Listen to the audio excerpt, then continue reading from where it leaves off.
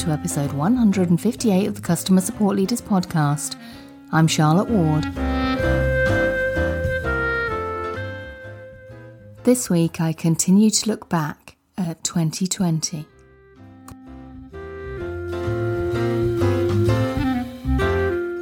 As I record this episode, I'm closing in on 10,000 downloads of the podcast, which truly staggers me and is a number that I have been looking at quite obsessively over the last year.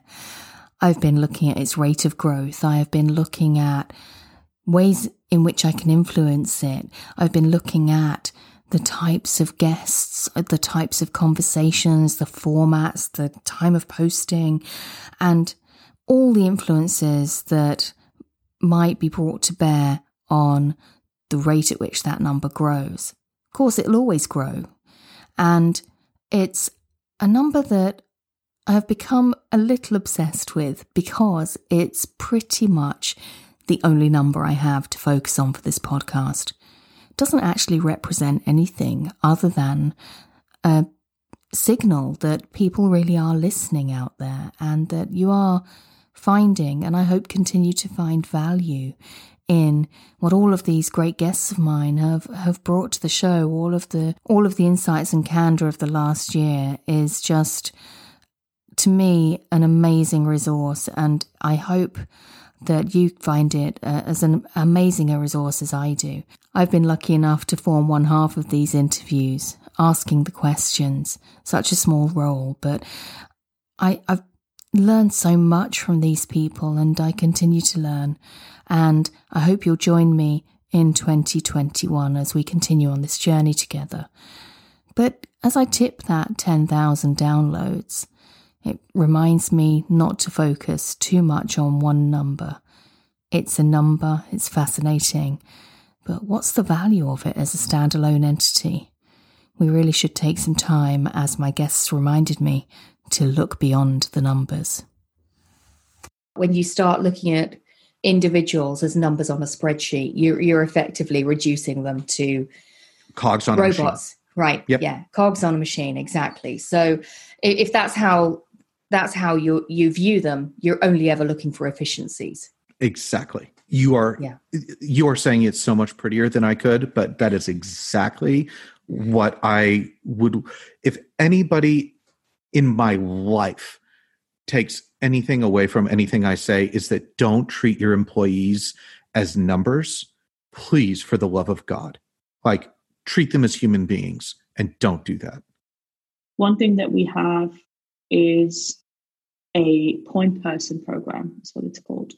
That means that every agent in my team also is to 30% part of a product team that kind of deals with a certain topic. So that can be anything from a transactions-based thing where, we have someone that mostly looks after transactional and checkout issues, and they are working with that same kind of department on the product side to kind of talk about current issues, talk about things here or there. So when I look beyond the numbers, I also look at how successful has this relationship been?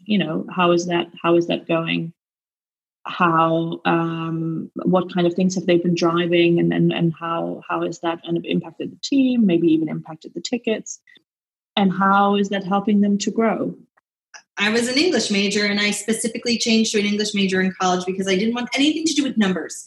And so I do have very strong feelings, but I have shifted a lot of beliefs over the years and become a little more friendly with metrics, simply because metrics tell a story, and I love stories. And stories help us grow and improve. And so I've tried to do things a little differently because there are some very general metrics. Yes, we want CSAT, we want NPS, we want, how many tickets we get, how many tickets each agent is doing, the first response time, yada, yada. Yes, of course, there are some that are very basic and very important. But we don't judge our agents on, call time or email time and all this stuff. So while we have those metrics available, we don't really do anything with them. And that might make us weird. That might make me like, maybe I will learn in the future that I need to, but right now it is not important. But what is important, again, goes back to the stories. So one of my biggest and most favorite things to do is to see what types of tickets are coming in. So I work very hard, like, for example, with the development team on making sure that what's the options on the drop-down menu that the customers select when they reach us are clear and make sense, and we can measure those. I look at all the macros that the team uses, and every single macro is tagged with a particular ticket or with a particular ticket type. And we measure those. I measure help desk articles. How many views are on each of those? What types of words do people search for? Because that's what's going to help me build the new article. That's what's going to help me write an informative, casual blog post. That's what's going to help me build a new training page for the team. I look at things, metrics, just a little bit differently. And I would choose that because that tells me more of a story. I'm a firm believer in the numbers and in leading and being a support leader that is data driven. I think that said, what is even more important is to look beyond the numbers and balance it out in a human way.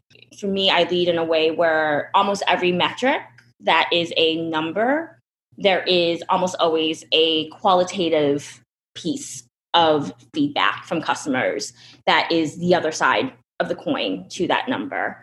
And when presenting numbers to an organization, to senior stakeholders, it's always important to always provide the why that lies within that qualitative feedback, and not just that, oh, well, CSAT is 92, yay. But really looking at that verbatim feedback behind some of those metrics that is so incredibly important. I think this is actually a really, really interesting topic, especially for teams that are growing really quickly. Because when you're small, I think you know what good looks like, and you know when you have a customer in front of you, or when a peer of yours or a member of your team has a customer in front of them that they're just doing a fantastic job with. And you can call that whatever you want, delight or something. And you can try to measure it in certain ways, whether it's NPS or CSAT or CES or something, but you know it when you see it.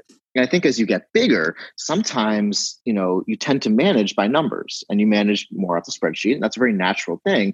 But what that does as you build is it can sometimes bury those stories and bury what, greatness can look like inside like the little crevasses of that spreadsheet. And managers and leaders don't tend to see them. So the question then is, how do you, while you build and while you add all these metrics, still continue to provide that world-class customer experience, head off that next issue, like really be delightful and on tone and know who you're talking to.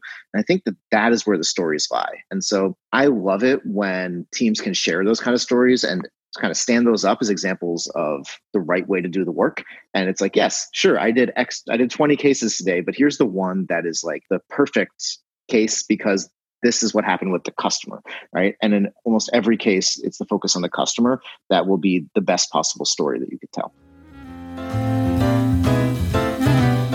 That's it for today. Go to customersupportleaders.com/158 for the show notes, and I'll see you next time.